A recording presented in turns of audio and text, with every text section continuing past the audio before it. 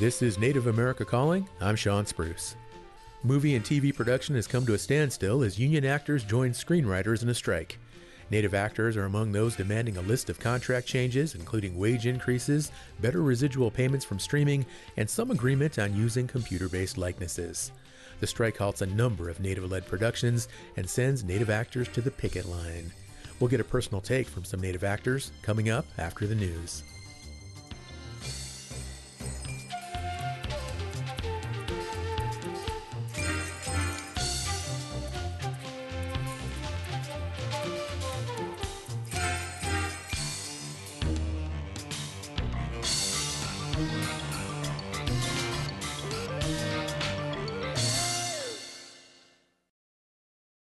This is National Native News. I'm Antonia Gonzalez. Tribal leaders and conservationists working to block construction of a lithium mine along the Nevada-Oregon line lost the fight in court this week when a 3-judge panel at the Ninth Circuit Court of Appeals rejected their arguments to overturn federal approval of the project. Christina Onnested has more. The judges rejected claims that permitting the Thacker Pass mine violates environmental laws and would destroy sacred lands to the Paiute, Shoshone, and Washoe people, whose ancestors were massacred there more than 150 years ago in 1865.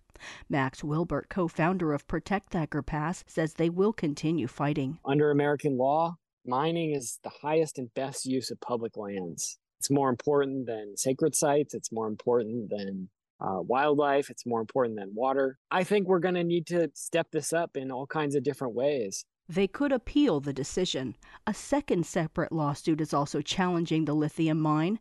The conflict has pitted environmentalists and Native Americans against President Joe Biden's plans to combat climate change and reduce reliance on fossil fuels, since the lithium mine would produce a key mineral used in green technology, like electric cars. Again, Wilbert. We all wish that the transition away from fossil fuels could bring us into some utopian future right away. But we have to recognize that whether you're producing an electric car or a fossil fuel powered car, there are raw materials, there's extraction involved in that, there's pollution.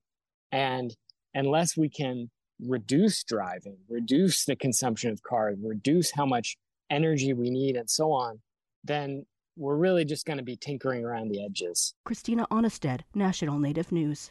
On Thursday, we brought you the voices of Crow Nation teachers in South Central Montana collaborating on Crow language lesson materials. Today, we have more on the resources those educators are helping to create. Among existing Crow language materials are children's books, a dictionary, and a digital database of words, with more planned. Yellowstone Public Radio's Kayla DeRoche reports. You click on it. This app, Crow language instructor Vance Crooked Arm pulls up on his phone, features more than 10,000 words and audio recordings. So if you say young, see, it says the word for you. This is one of the products created by the Crow Language Consortium, a network of schools, colleges, and educators committed to preserving Crow or Apsáalooke. Crow tribal member Janine Pease sits on the consortium board. She says more than a decade ago, the Crow Nation found fewer than 15% of preschoolers spoke fluent Apsáalooke. And it was extremely alarming. They've been working to reverse that trend. For the past 8 years, Pease says, young Crow Nation students have taken language immersion classes as part of a still evolving program to increase Apsáalooke fluency. The schools will progress through our materials, and we're very anxious to have all the building blocks that children can use to acquire vocabulary and to construct conversations. She says ongoing written projects geared towards students in kindergarten through 4th grade include reading materials on Crow Nation leaders and major moments in Crow history. A dictionary for children is also due for publication in the fall. That was Kayla DeRoche reporting. The Native American Basketball Invitational is celebrating 20 years at this year's tournament, which kicked off this week in Phoenix, Arizona. 144 teams are taking part in the tournament. Boys and girls ages 14 to 19, representing more than 120 tribal communities from across North America, are competing. The event also features an educational summit and a college and career fair. Championship games will take place on Sunday. I'm Antonia Gonzalez.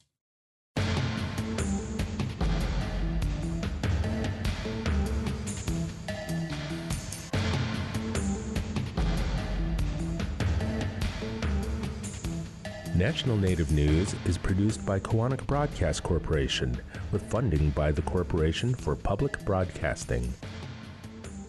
Is your tank empty? Here's another gas you should be worried about. Carbon monoxide can kill in minutes, but you can stay safe by placing CO alarms in your home. Support by the U.S. Consumer Product Safety Commission. Ready to start, manage, or grow your small business? The U.S. Small Business Administration can help with advice and resources. See what SBA can do for you. Go to sba.gov/start.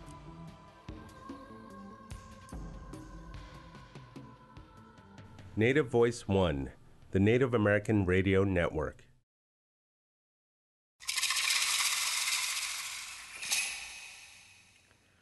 Welcome to Native America Calling, your National Humanities Medal-winning radio show and podcast.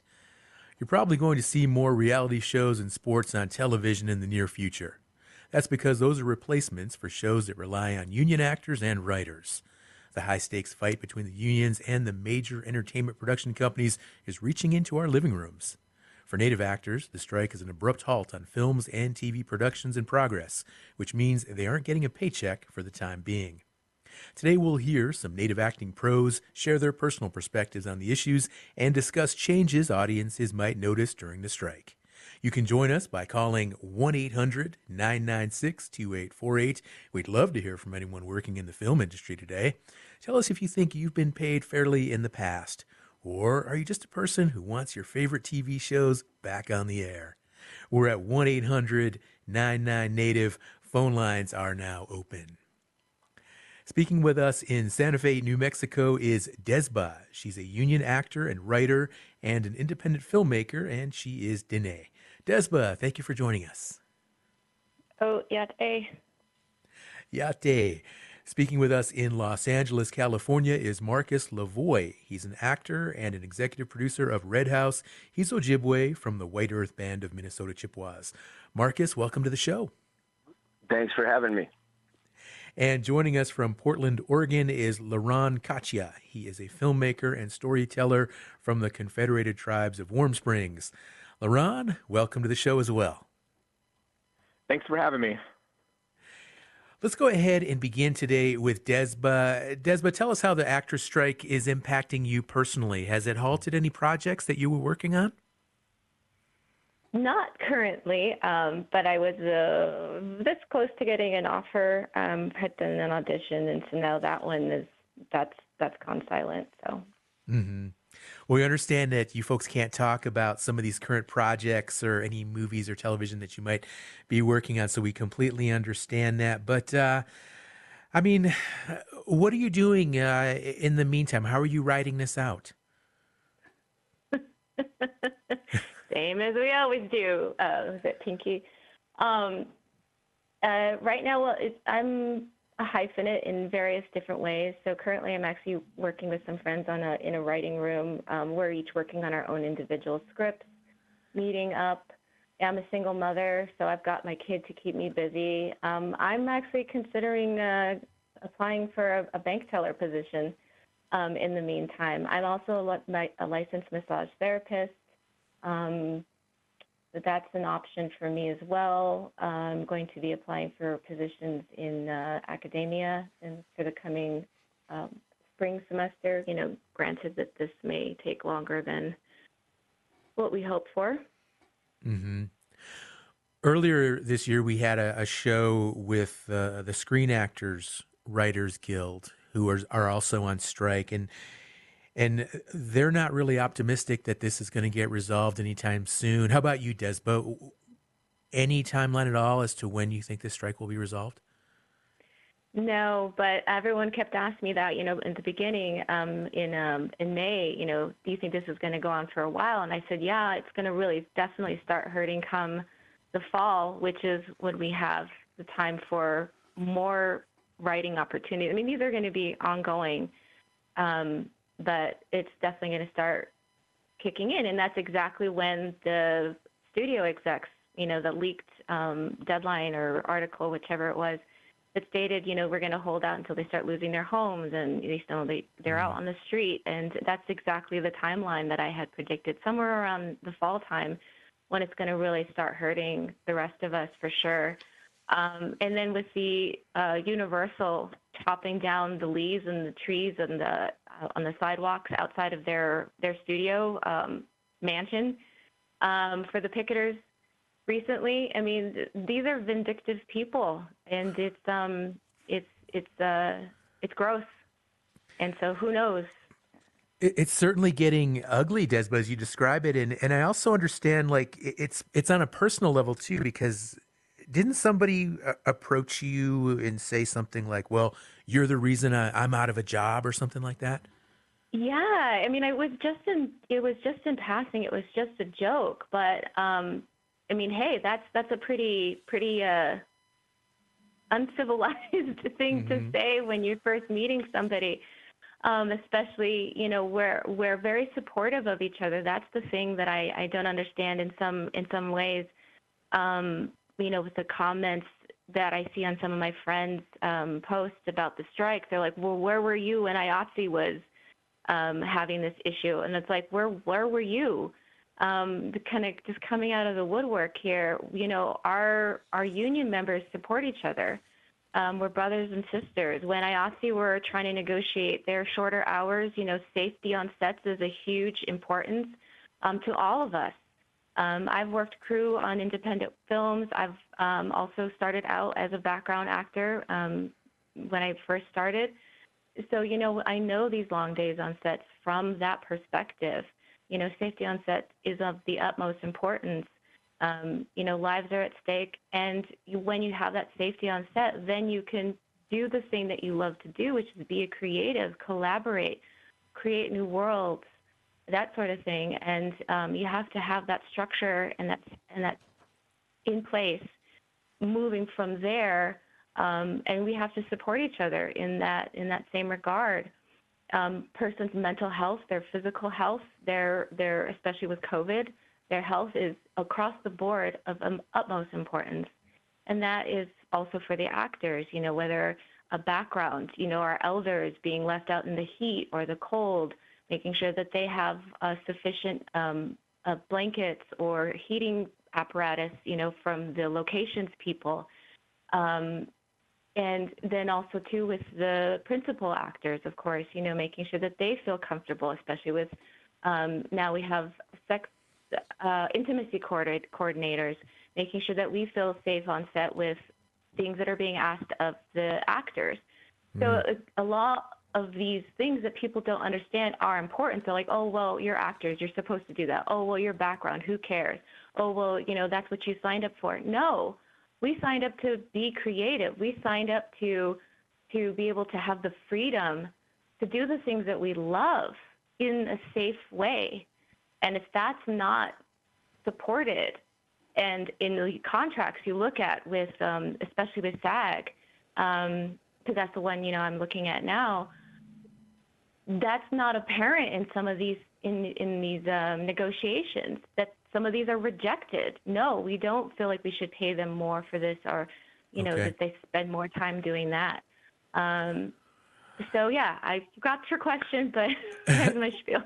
Well, Desma, I appreciate you mentioning this information about safety and comfort and things like that, because I think so often to the public, this strike is it's really being presented more as like a financial thing, right? And I don't think a lot of us who aren't involved in the industry really understand just how many issues are at stake with regard to these contracts. It's not just about money, but of course, money is a big part of it. And I know that the residual payments, that's a big part of it as well. And can you explain to our listeners exactly how those residual payments work and how that can be such a big factor for actors going forward, especially with regard to shows that go into syndication or reruns?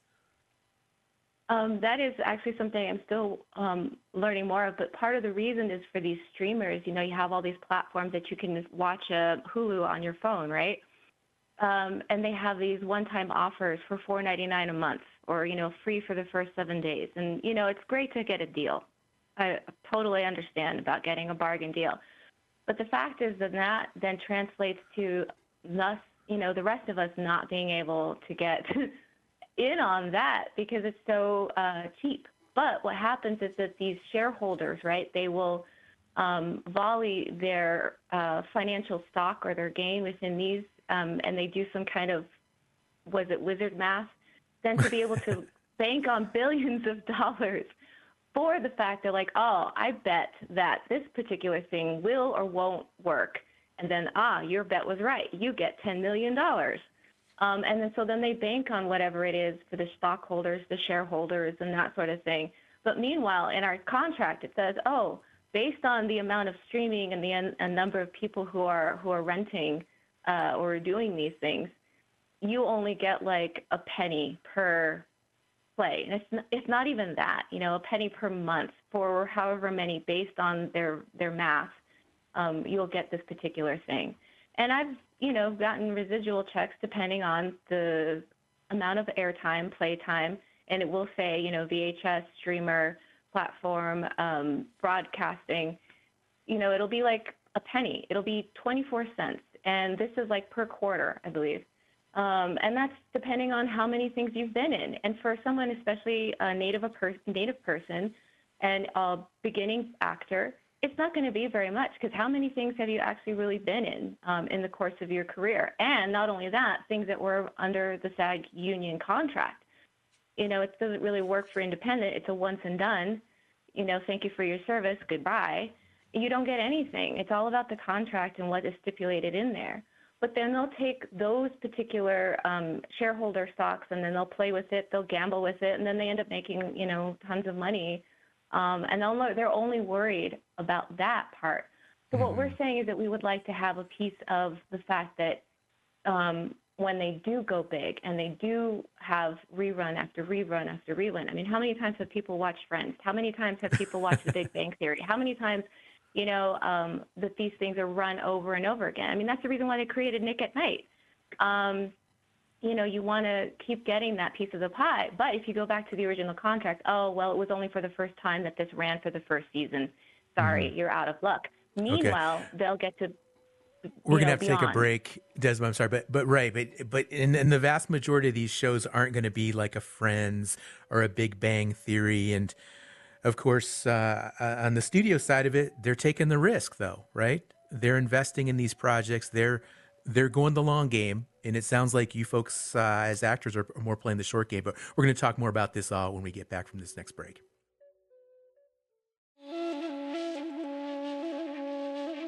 Most Native Americans live in urban areas, but there are few cities that take time and resources to shape urban spaces with Indigenous people in mind. We'll talk with Native urban planners about implementing culture and community in their work. That's on the next Native America Calling.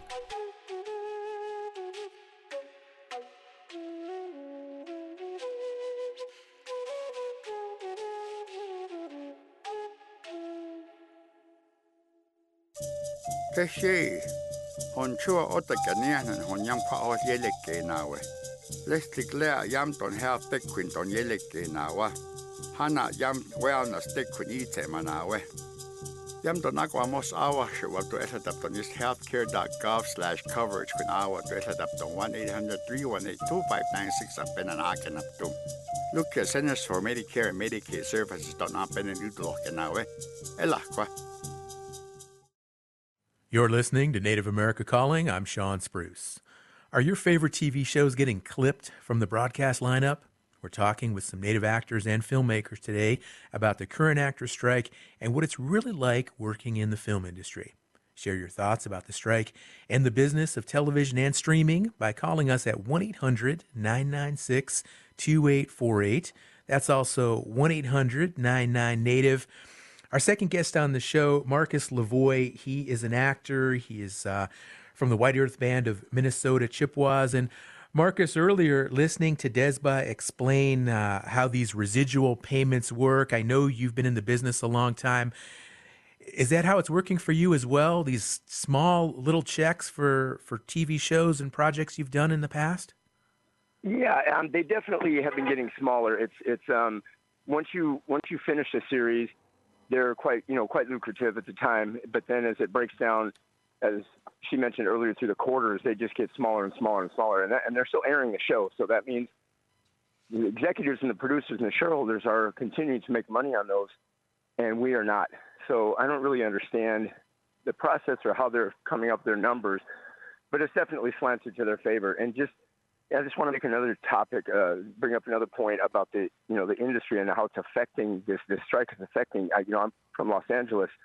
I live in Los Angeles now. I'm from Minnesota, but Los Angeles, the last I heard, the last figures were Los Angeles, the city, is losing $30 million a day in revenue, and because of this, and that's from restaurants to laundromats to whatever who's used to cater to the industry is now these people and their families are out of work based on the greed of the studios, and it's terrible. I mean, take $100 earned, the studios are making $99.50, and the rest of us are trying to divvy up 50 cents. Mm-hmm. It's absolutely ridiculous. Well, we keep hearing studios saying, hey, it's tough for us. The streaming model, it's not as profitable as we originally thought. I mean, I don't know. You hear that the studios can play around with accounting and they can make anything look like a loss. But I will say that if you look at just the stock prices of Paramount Global, Comcast, Walt Disney, all down more than $280 billion combined since 2020. So they've got to be feeling a pinch somewhere, Marcus. Yeah, I mean, I don't know how all the numbers break down or how they're coming up with how they're coming up with their figures, but essentially, actors haven't been given a raise in over 15, 20 years. We're still at the same negotiated prices from years ago, and they're continuing to make their money. So if a series or streaming series doesn't work, they simply cancel it, and they don't put as much money into the first season. So if you have a show that's gone 3 or 4 seasons, later on in the series, that's where they really start to make their money, and they'll just drop the series if it's not working. But they're still making money on it. People are still watching. Mm-hmm. And Marcus, what's it going to take? I mean, what type of contract going forward would be enough to satisfy actors such as yourself and get y'all back to work? I mean, just something that's fair, that we can all sit down, our bargaining units can sit down, and we can all come together and give us a fair price. They're so far apart right now that it seems like this is going to go on for quite some time. And, we're all out of work, and the studios are still continuing to make money on streaming. I mean, me personally, I've canceled all my streaming networks. I'm not supporting that right now. Okay. Until we get something fair, something that's, going to profit our people too. Okay. Well, I mean, you say fair. So what does that mean? What does that look like? Like, for example, with these residual payments, I mean, obviously it doesn't sound like these 24-cent quarterly checks are fair, but what would be fair for some of these projects? Well, I mean, based on let's just take, like I said, let's take $100 profit. If they're making $99.50 on it, give us $75.25. Make it something. Just offer us something that we can all come together and say this is fair.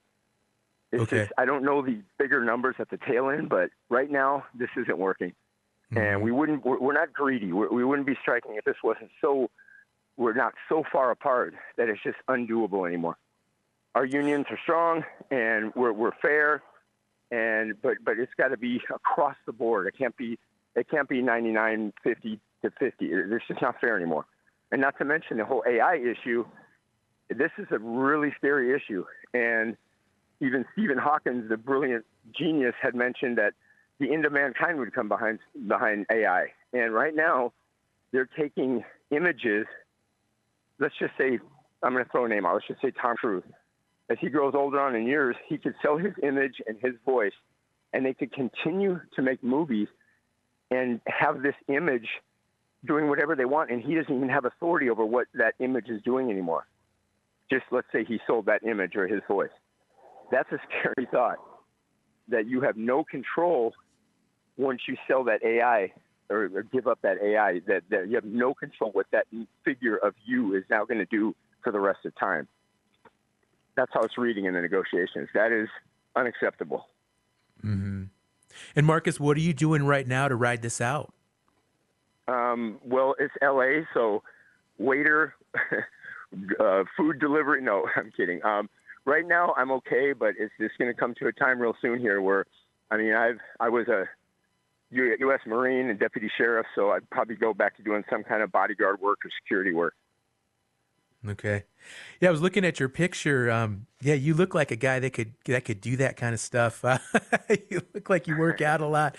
In fact, you kind of look like that. You know that guy Chuck Zito, that famous bodyguard. Oh yeah. Have you ever told you kind of look like him, Chuck Zito? Yeah, I get that a lot. Yeah, I get a lot of stuff. The Undertaker, I heard all these. Yeah. Well, what kind of roles? I mean, in the past, what do you specialize in? What kind of work do you do? On sets and film? Yeah, I mean, I played the tough guy role early on in my career, but I think as my skill sets have developed and my chops have developed, then I've gotten more into deeper roles. And I kind of love, and it seems that this is what I've been doing lately. I was on a series called Chambers with Uma Thurman and Tony Goldwyn, and I played the uncle of a girl who was having a heart transplant.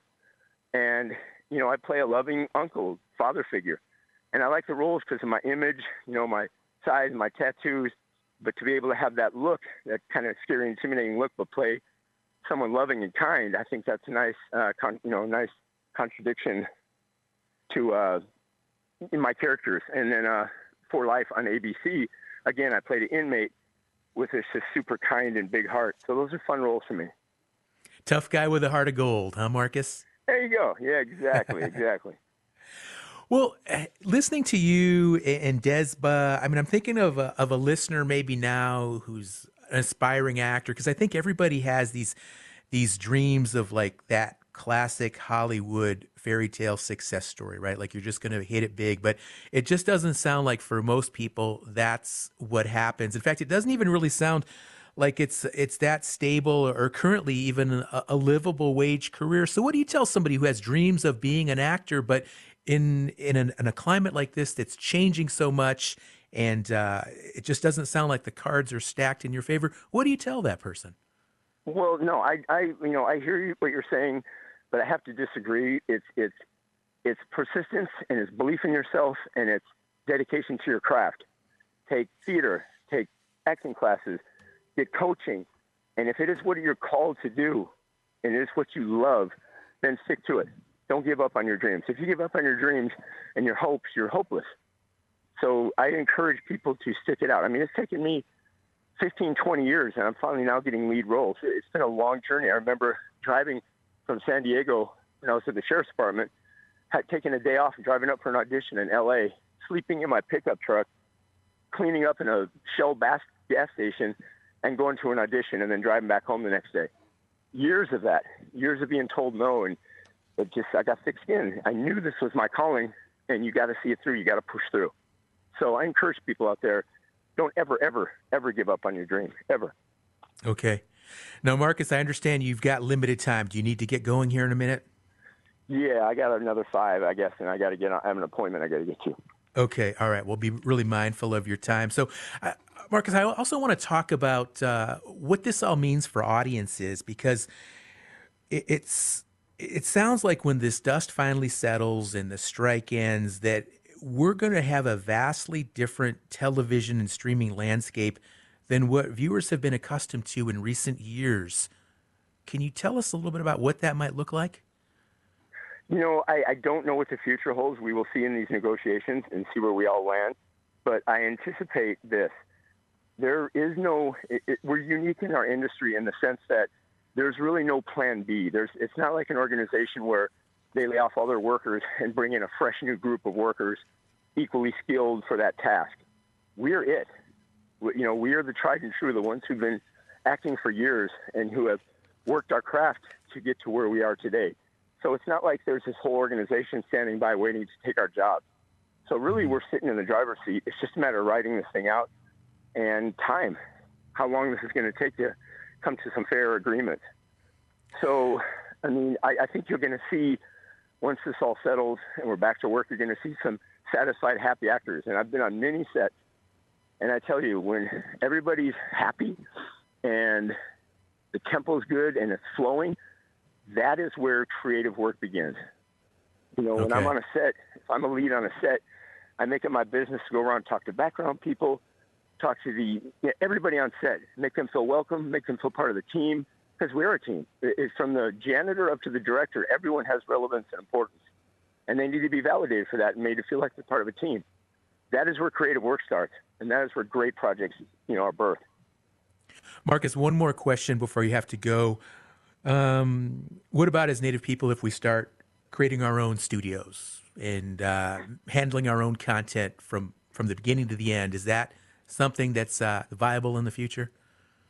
Yeah, absolutely. I mean, I've seen, the last few shows, 3 or 4 shows that I've been on, I can play a variety of characters. I've played all my own, played Native American. I got to play, represent our people. And what a great honor that is. And I'm starting to see from when I was a kid where they had these ridiculous images of Native Americans in ridiculous roles.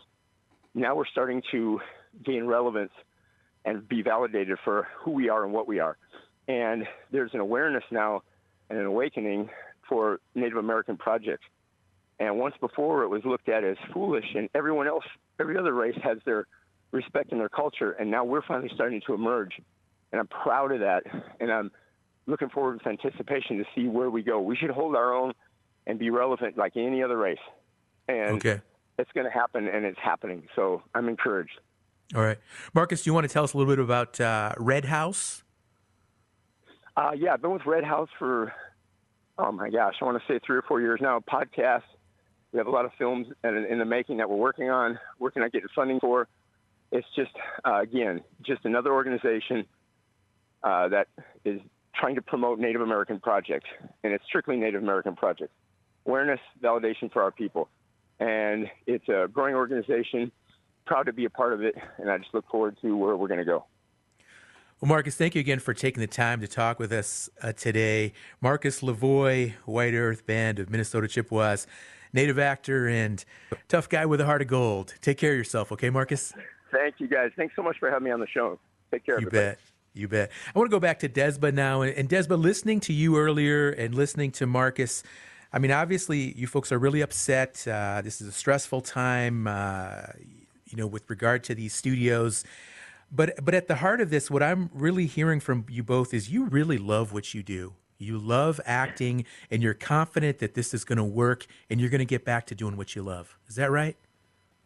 Oh, definitely. Yes, that's always the hope. I've always been hopeful for, a good outcome before even, the strikes, before I got into understanding what the business really is, right?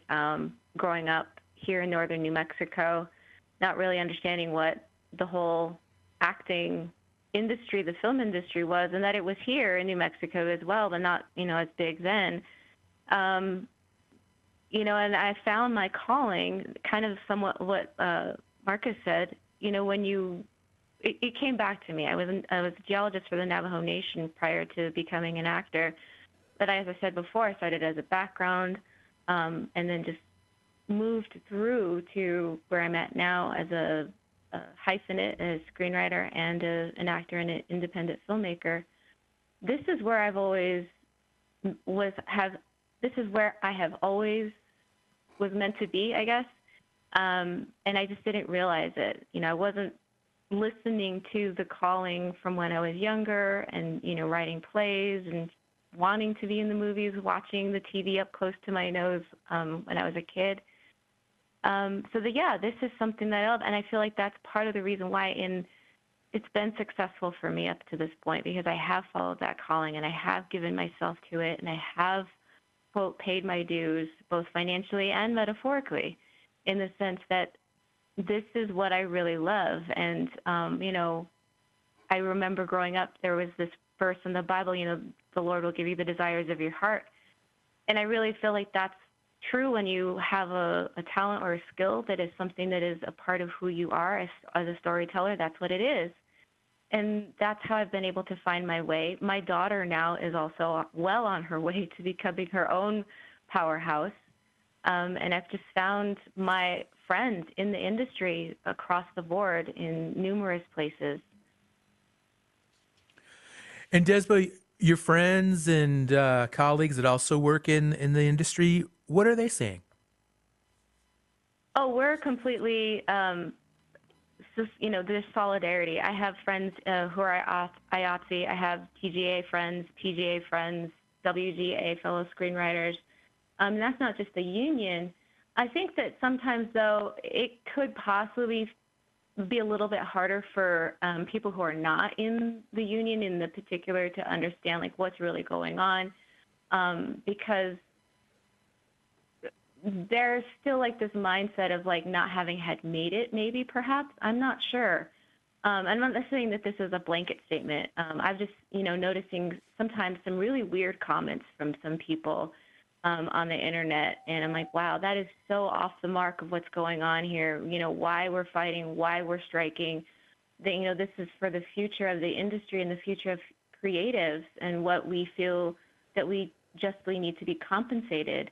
And of course, our safety and our health is important with IATSE, but them too. We understand, like you were saying the question before, this person said, oh, you're the reason why I'm out of a job. And that kind of mentality is still kind of echoing the scarcity mentality, which is echoing still the scarcity mentality of the CEOs, forcing us to believe that there's not enough for us, which is still kind of the understanding that, as natives, we also are trying to fight within ourselves, within our tribal governments. The scarcity mindset of fear is just so big. And who are you really listening to when you realize that there's not enough, or that this is when you don't have hope, right? Mm-hmm. You buy into that, and that's worse. That's worse than what we have to fight here right now, when you allow yourself to succumb to fear and that there's not enough. We're going to have to take another break. When we come back, we're going to talk with Laron Kacia, filmmaker and storyteller. Folks, stay with us. Did you know that there could be a silent killer inside your home? You may know it, carbon monoxide. It's a poisonous gas that can't be seen or smelled, yet it can kill a family in a matter of minutes. You can protect yours by installing carbon monoxide alarms throughout your home. Find more on the dangers of carbon monoxide and additional safety information at cpsc.gov. Support by the U.S. Consumer Product Safety Commission. This is Native America Calling. We're talking about the film industry with some Native actors and storytellers today. Does the SAG-AFTRA strike make you think differently about the TVs and movies you like to watch? There's still time to join this conversation, so give us a call at 1-800-996-2848. That's 1-800-996-2848. Our next guest on the show, Laron Kacia. He's a filmmaker and storyteller from the Confederated Tribes of Warm Springs. Laron, how you doing? I'm doing great. How about you? I'm doing well, really enjoying this conversation. And Laron, there's an old saying that I like to quote every now and then. It goes like this, where there's chaos, there is opportunity. And right now that there are a lot of folks that are saying, hey, now is the time for independent filmmakers, independent projects. Would you agree with that? Do you see opportunities here? What's crazy is I feel like a lot of Natives have been operating in this independent space for so long just because there haven't been opportunities for us to go into these big shows, to go into these big movies. And so for the longest time, we've been kind of finding ways to tell our own stories. A lot of us aren't offered those opportunities. And some of us, now is the time where I feel like before the strike that we are finally getting these big opportunities for films like, Killers of the Flower Moon or Reservation Dogs. So, our time is rising, but I want to say that there's so many talented filmmakers out there that are still operating in this independent space. And I would say I'm definitely one of those filmmakers. There's so many organizations and, places where they still want their stories told on a smaller level, on a smaller scale, but they're very important stories at that. Mm-hmm. Well, do you think as an independent filmmaker that there is a position for you right now during this strike to keep moving forward and creating content that has a market with so many other projects on the sidelines? Absolutely. I'm actually I'm collaborating with an actress who is also a part of the SAG and WGA, Cara Jade Myers, and she can't do work for SAG or the WGA, but we're developing a workshop for youth, and we're going to present that to several reservations and organizations to help get the youth more involved, the Native youth, Indigenous youth. Okay, sounds exciting. And, we're talking earlier with actors, Desba and Marcus, and they were explaining a little bit about how the residual payments work. And for somebody like yourself, somebody who is actually a filmmaker, I mean, how do you get paid, if you don't mind sharing for our listeners, Laurent, so we get a better understanding of how the whole business of entertainment industries and filmmaking really works? So on the independent side, you can either, operate through a business or through yourself, sole proprietorship. But for the longest time, I operate as a contractor. So I get paid through contracting pay, if that makes sense. It's not royalty based or anything like that. It's very much contract upfront or at the end of the project or however. It's very negotiable. Okay. So is it just like is it a clarified amount? I mean, because again, you hear about some of these deals where if the movie makes this much money, then they get this much extra money, and if it hits this milestone, then there's this another payday or a bonus or something like that. Or do you know going into a project exactly what you're going to get paid for it? Oh, absolutely. I think most contracts, even non-film related, you discuss and negotiate before the project starts, and that goes the same for film as well. Okay. And would you ever get involved with studios and streaming companies, or are you very happy just being independent like you are now? I think it's important, for us to get our stories out there. So regardless of being in a guild or not, there's still so many ways for us to tell our stories, and especially our youth now that have access to phones. We have access to so many things that I never had access to growing up, and those before me. And I feel like, being a part of a guild or being a part of, the Writers Guild or the Directors Guild or the SAG can amplify our voices and get our voices out there further. So I see positives to both sides. But regardless, I think all of us have stories that need to be told, and it's our time, And I think exposing our youth to storytelling and putting the cameras in their hands and telling them that they can do it. And seeing us doing it in front of them shows them that they can do that and gives them that confidence that they can tell those stories. And what are you doing right now during the strike, Laurent? Are you working on other projects? Are you doing other stuff? Yeah. So recently I just worked on a project with Brutus Bias, who's also the filmmaker from Warm Springs, and we worked on an elders project, and we were able to capture some of our elders' stories, and it was beautiful. It was awesome to learn more about my tribe, and I feel like that's the kind of work that I feel like some of us can be doing for our tribes, and I feel like it's an obligation for me to preserve our stories, especially for us, for archival reasons as well. But I'm also developing, like I said before, I'm developing a workshop with Cara Jade Myers, and I'm collaborating with the Warm Springs Community Action Team to get this done. And we did an acting workshop, I want to say around March, with Cara Jade Myers and the Warm Springs Community Action Team, and we got such a good response from that. And organizations like the Warm Springs Community Action Team help make these events happen, and the youth get exposed to this, and they want to do more. They want to do more film work now, and this is just the beginning, I've done some work with Warm Springs Community Action Team. They're a CDFI. Demas Martinez, he's one of the folks over there. You know Demas? Yeah, Demas is awesome. Yeah, I love Demas. Yeah. I just love it how small a world it is when you're native.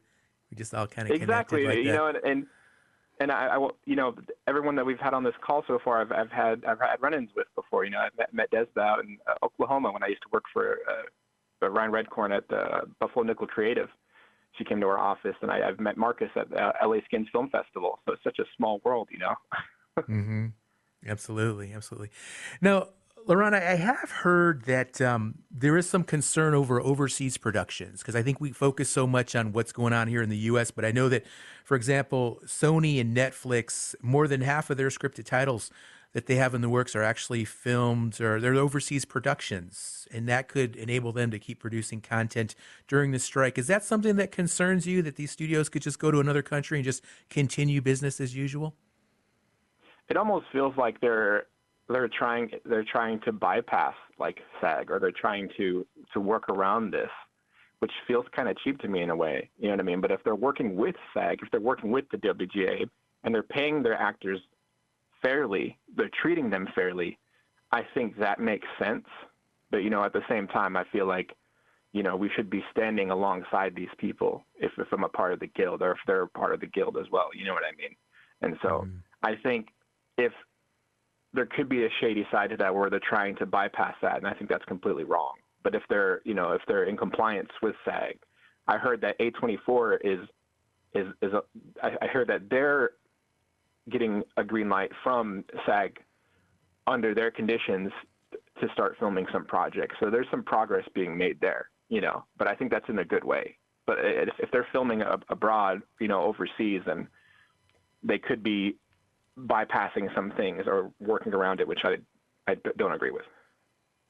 LaRon Marcus was talking about AI and how it could just replace actors, and it was like this freaky, kind of Brave New World stuff, like total sci-fi stuff. But I think a lot of people don't understand that also AI could potentially be used for script writing and creating films, couldn't it? AI is tricky. Like, it's something that I feel like some of us weren't really prepared for, and I think we're still working through it. But I think if you ever use AI, you'll start to see patterns, and you'll start to see that it was made by AI. Like, some people are making proposals with AI. Some people are writing script treatments with AI. But coming from the native perspective, you'll know if they're from their tribe, if they're, creating something like a script or a treatment through AI. You'll just know right away. Have you had experience with that? Have you seen an AI script? And you're like, whoa, that's AI. There's something wrong there. I mean, can you give us an example of that? Because that's interesting. Well, I've had some friends kind of show me. I've had some friends introduce me to it, and I've seen it, and it's crazy. It is kind of scary. It is kind of scary how they throw these different scenarios together, and it's what's scary is it's only going to get better. The AI is only going to get better, so we have to find ways to, work around that. It is a scary time, and it's not just for script writing. I feel like, they're going to start creating animations with AI. And how are we supposed to know that those are from the artists? And there's so many other things, music, sound. Mm-hmm. It's a crazy time, and I think that's also what's very important about the strike is making sure our actors and our writers are protected, our directors. I think that's very important. So it's a time that we're going to have to work through. We're just going to have to work through that. And what do you say? Earlier, I had asked that question about for audiences and viewers, when this all finally gets settled and there's a new contract in place. I mean, will the experience of watching television shows or streaming shows or movies, do you think as audience members watching, do you think we're going to be able to see a difference? Is there going to be a change that we'll note sitting in the seats? I think we might not, because we don't know what's happening behind the scenes.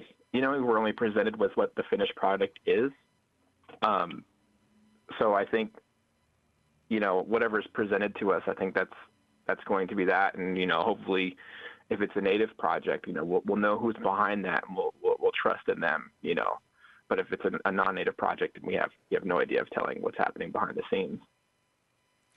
And LaRon, for people listening to the show today, what do you really want them to understand more than anything else about this strike, about what you do as a filmmaker, and just how this is impacting lives, livelihoods, careers?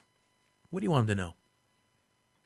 I just want everybody to know that, as a native storyteller, that we've been waiting so long to get our voices heard out there. And I feel like those of my friends that are in the WGA or in SAG or in the industry, they're leading us and representing us in such a big way that I think we need those of us in those positions and in the independent positions. We need people to be able to explain to our youth that our stories are important, that their stories are valid. We need to put cameras in their hands. We need to show them that they're able to do that. And we also need the people that are striking. They're very important to getting our voices told on such a large scale, because that's the only way we're going to get more of our stories told, is if we get more of a larger audience. And so I think all positions are important, But at the end of the day, I think being able to tell our stories is the most important. And I think that it's our time now, even through the strike, that we can still tell our stories. LaRon, I really appreciate you joining us today and sharing your perspectives on this strike and just what your career is what you've experienced there as a filmmaker and a storyteller. And I want to go back to Desba now, who is our first guest, who's also working in the independent film industry as well. Desba, in addition to acting, you're a filmmaker too. What would you like to share before we have to wrap up the show here in the next couple of minutes? Oh, God. Yeah, I recently finished working on a proof of concept for with my father, who I managed to wrangle into getting into a screenwriting class at Northern New Mexico College, where I started. And, yeah, so I was working on a little mini documentary with him about that, working on a little short promotional for another local sculpture artist friend here in Santa Fe. Just trying to try my hand at more of that sort of thing, writing my own scripts for directing a short with my kid. And so, yeah, it's about getting our work out there, as LaRon said, getting our work out there, getting our voices out there. Like I said, I'm from Northern New Mexico. The biggest thing for me is facing the area, because I'm from here. I'm playing with people from Canada, New York, and Los Angeles who are being flown here to Santa Fe to work. But I'm from here. This is my hometown. I want to make sure that I can continue to have a viable career as an actor, as a writer, potentially as a director and future producer, to be able to provide opportunities for more voices to be heard. And, I don't know what it's called, but, those military people trying to get people over the wall, I'll get up to that wall, I'll turn around, put my hands down, and try to get someone else over the wall. Being able to, get as many people over that wall as possible. And partially, like LaRon was saying, we do that through the unions, being able to know the quality of our work, that we should be fairly compensated, that our work should be protected, that our minds, our stories are valuable, and they have a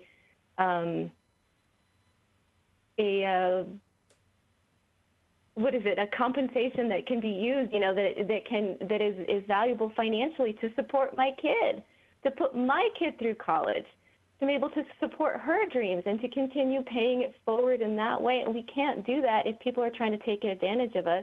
People are trying to exploit us for either our stories that we can tell ourselves or for the work that we do. And this isn't just for, the union people. We're looking at background workers. We're looking at, a below the line, I hate that word, crew people, making sure that everyone gets paid fairly, treated fairly. Our work is valuable. We create these worlds. The best reason that we have entertainment is to escape. Right? During the pandemic. That's why we had entertainment. We tell stories around the fire. We're going to continue telling stories no matter what. No one is going to keep us down, and that's the hope. That's why we know that these executives of these studios don't really have a hold on us, because we'll continue to carry on our traditions as storytellers into the future and for our future, such as, for my kid. Desba, I really appreciate you joining us today, and best of luck to you and your family going forward, okay? Thank you. Appreciate it. That's all the time we have for our discussion today. Let's thank our guests, Desba, Marcus Lavoie, and LaRon Kachai for a timely conversation on the current actors' strike and its impact on natives working in the television and movie industry. Join us again next week as we start off with a conversation about including native voices in urban projects. Our executive producer is Art Hughes. Our producers are Andy Murphy and Sol Traverso. Marino Spencer is the engineer. Sho McPolin is the digital producer. Nola Daves Moses is the distribution director. Bob Peterson is the network manager for Native Voice One. Clifton Chadwick is our national underwriting sales director. Antonia Gonzalez is the anchor for National Native News. Charles Sather is our chief operations officer, and the president and CEO of Koahnic Broadcast Corporation is Jacqueline Salee. Have a safe weekend. Smoking gave me COPD, which makes it harder and harder for me to breathe. I have a tip for you. If your doctor gives you 5 years to live, spend it talking with your grandchildren. Explain to them that your grandpa's not going to be around anymore to share his wisdom and his love. I haven't figured out how to do that yet, and I'm running out of time. COPD makes it harder and harder to breathe and can cause death. You can quit. For free help, call 1-800-QUIT-NOW. A message from the Centers for Disease Control and Prevention. Арисартуартуни нааккақинертуариартуни арилуаник аглаан пиуоқунгит кааси иниугутикси сили апpointmentlеқуааси wellness таатуулугоқарисангуаккун Indian Healthcare Provider Information visit healthcare.gov/covered. Nakakakulanlugu 1-800-318-2596. Unakailuni Center for Medicare and Medicaid Service.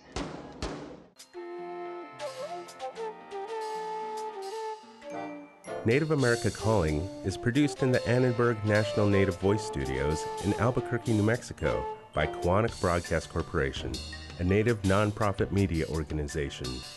Funding is provided by the Corporation for Public Broadcasting with support from the Public Radio Satellite Service. Music is by Brent Michael Davids. Native Voice One, the Native American Radio Network.